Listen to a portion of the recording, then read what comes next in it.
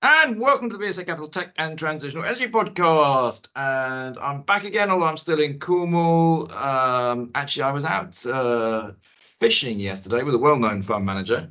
A very successful fishing trip, actually. We had to stop catching bass because we hit our quota with quite strict limits on it. But it was interesting chatting to him. We chatted about a lot of things, particularly, actually, one of the things that really struck me home, one of his big funds has decided to get out of UK small and mid-cap equities and go global, which tells me probably that all the global equities are about at the peak and UK small and mid-cap are probably at the bottom, because these asset allocators always get it wrong.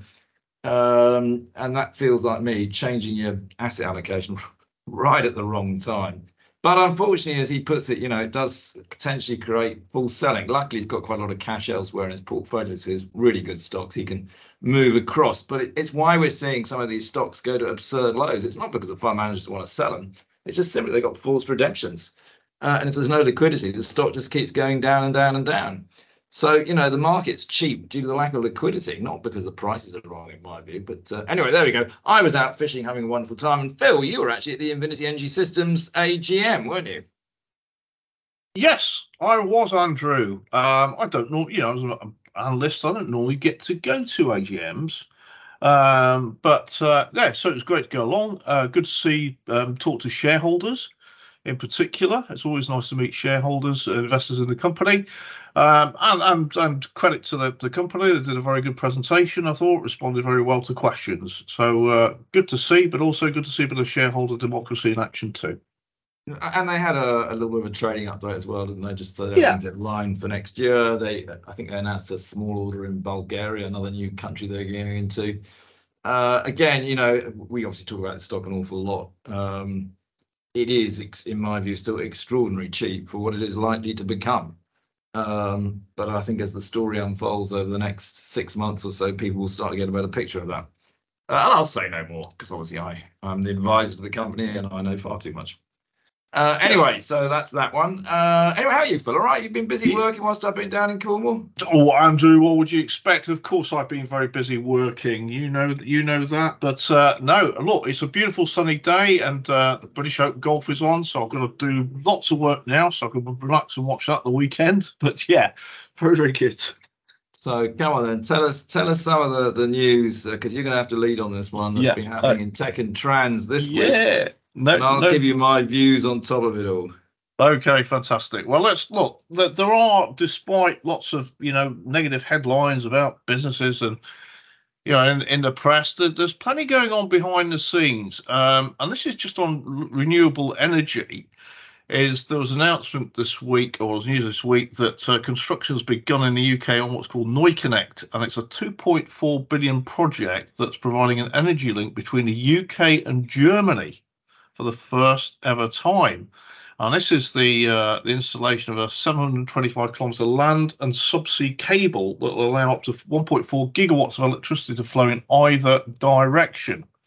And this is becoming increasingly important because, the growth of renewable energy on international grids, and where you have surpluses of energy generated by wind, and obviously you may want to sell that to another country and exchange it. And it's the same. It's like with nuclear energy that comes in from France. There's surplus there. So that was announced. But also this week was the completion of the £1.7 billion Viking Link.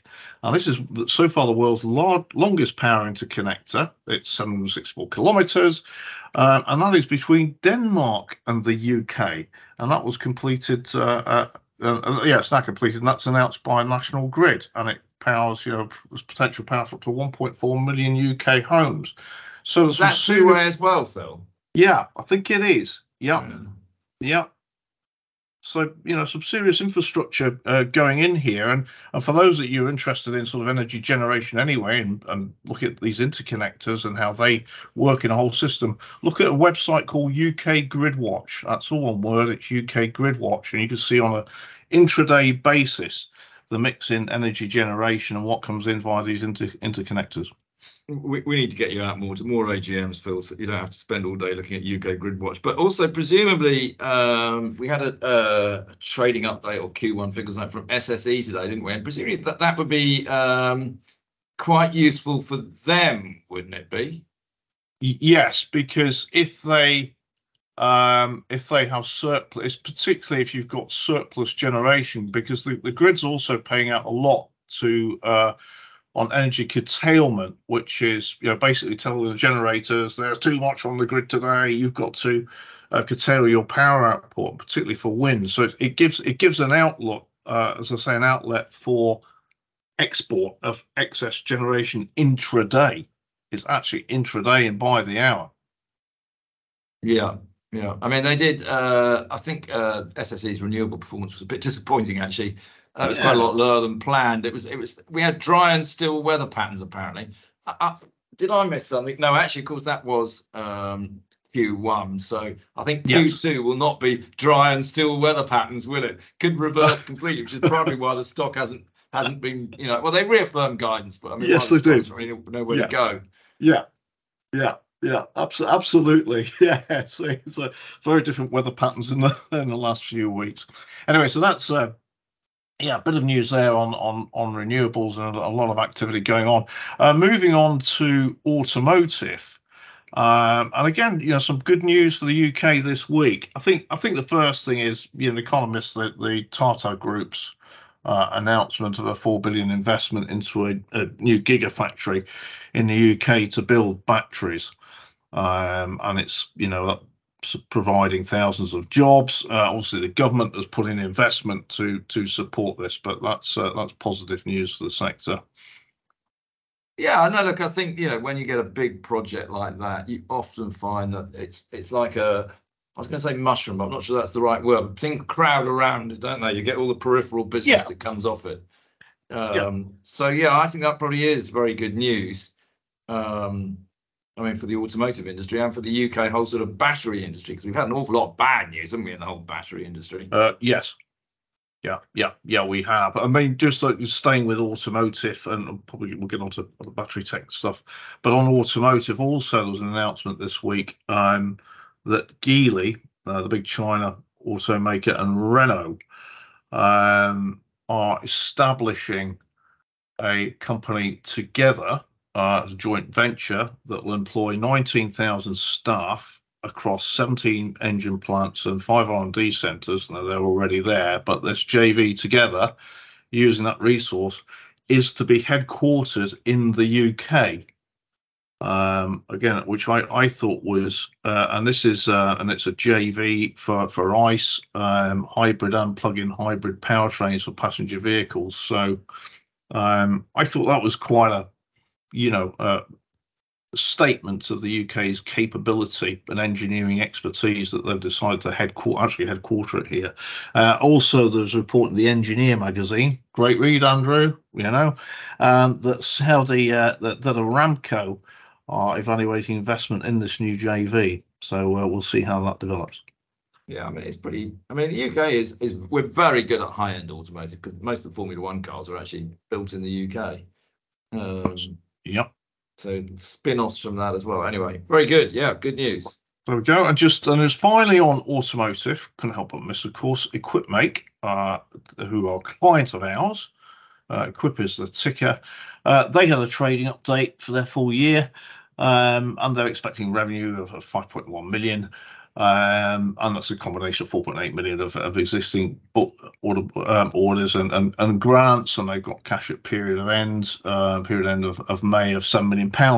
But what's quite exciting about this company is it's got its patented electric motor technology and inverters, and indeed complete systems for EVs, including the battery packs as well.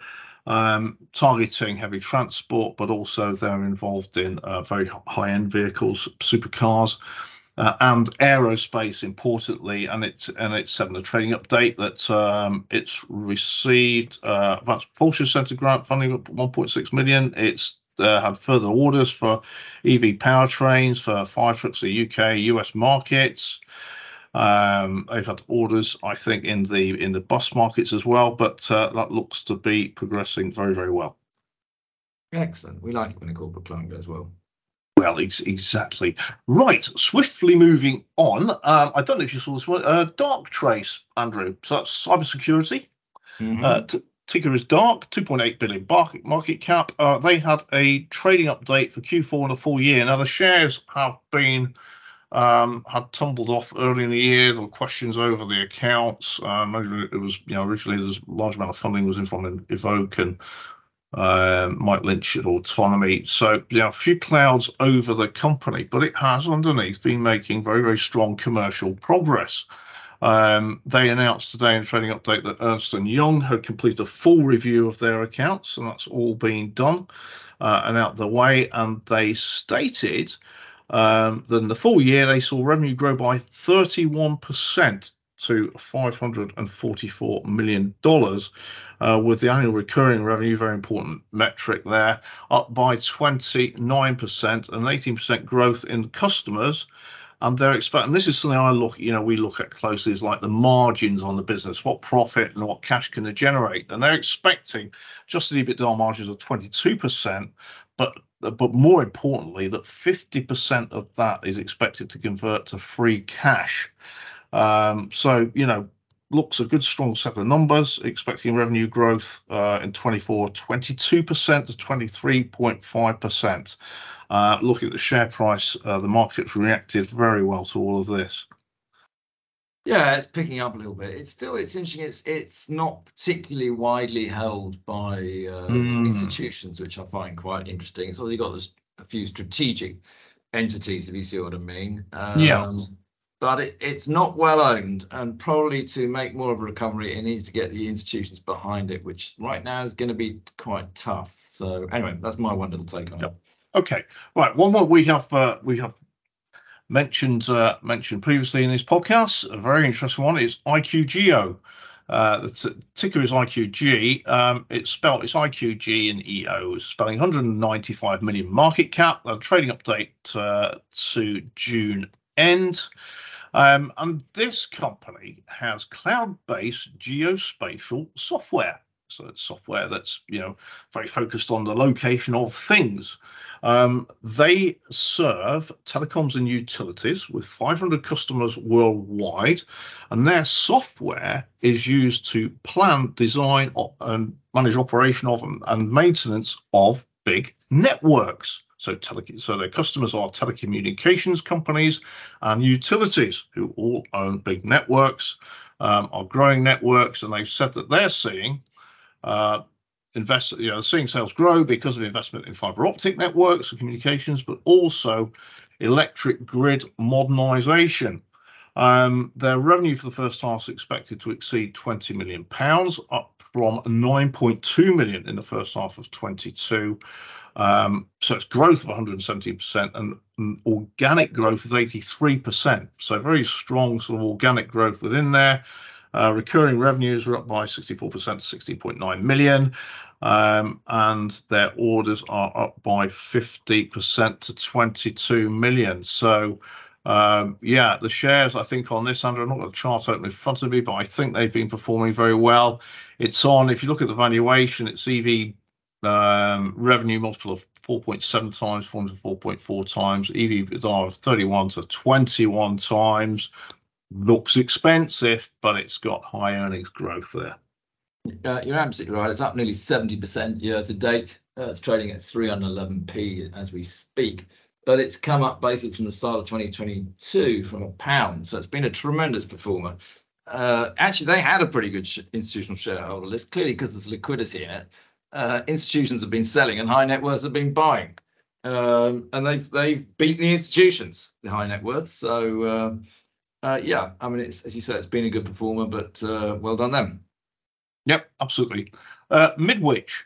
You love to get Midwich in. Well, look, right, okay. MIDW is a ticker, 457 million market cap, and they're a specialist. They're a distributor of audio visual equipment primarily into the business market. So all those big video screens and speakers, etc., and stuff that's in your offices. This is what they supply, and all the main multinational makers' products.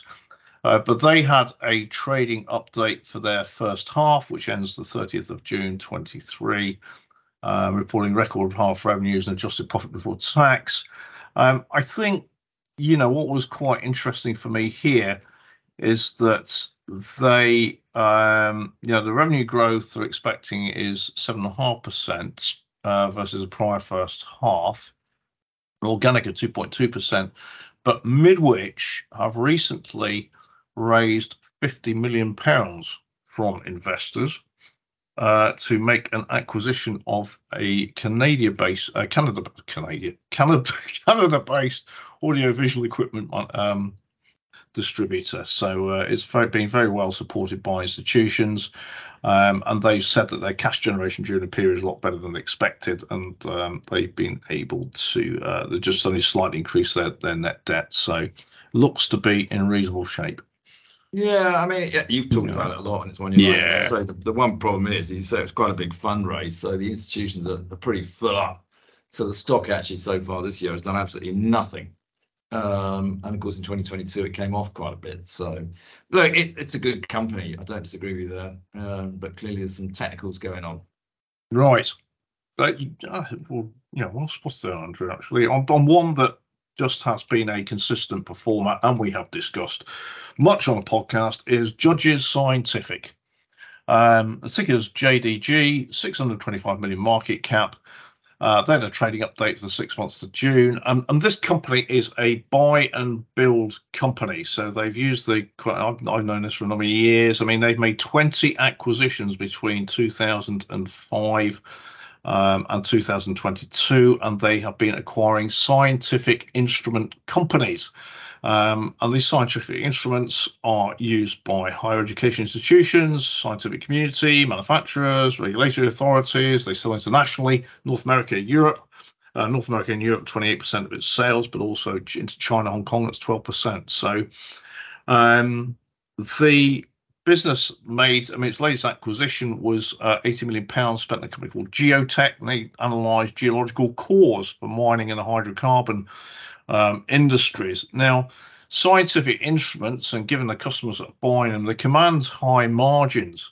That's why the companies like Judges are actually attractive. And last year they had organic operating profit margins of 21%, and this was despite all of the inflationary pressures that we talked about much.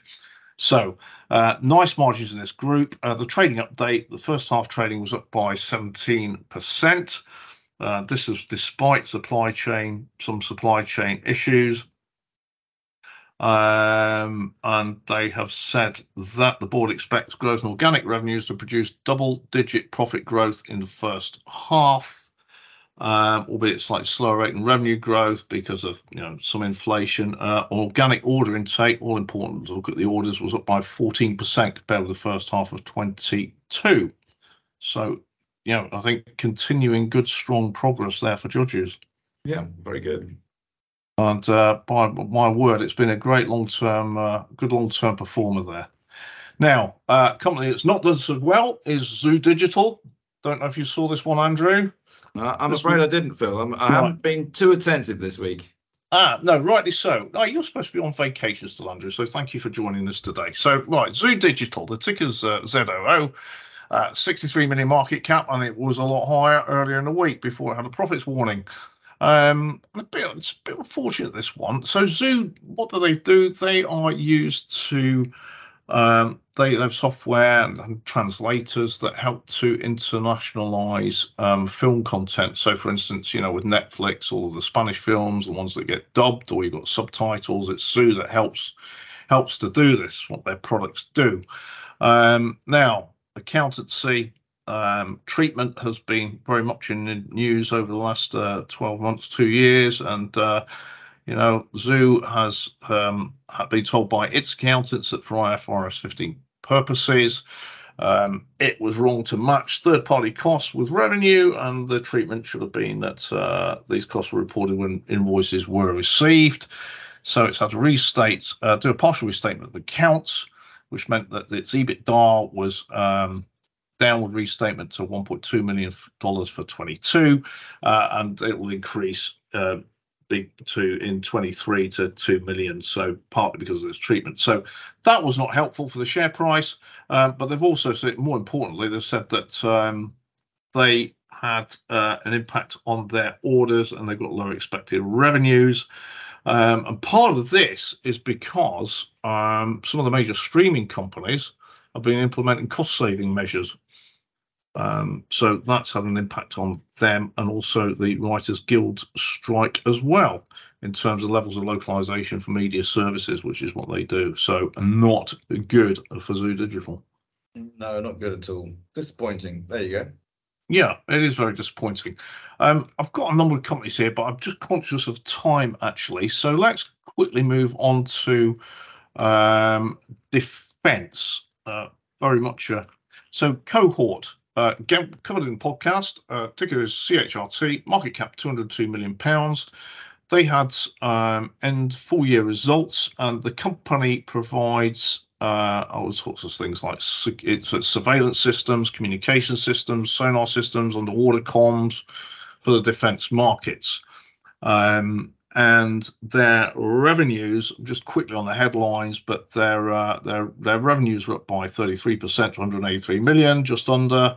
And the EPS was up by 17% to 36.5p. And orders were up, looks like they were up strongly. And let's just quickly talk about this. The orders were up from 291 million to 329 million. These shares had come off, I think, by concerns over level of UK spend with the company.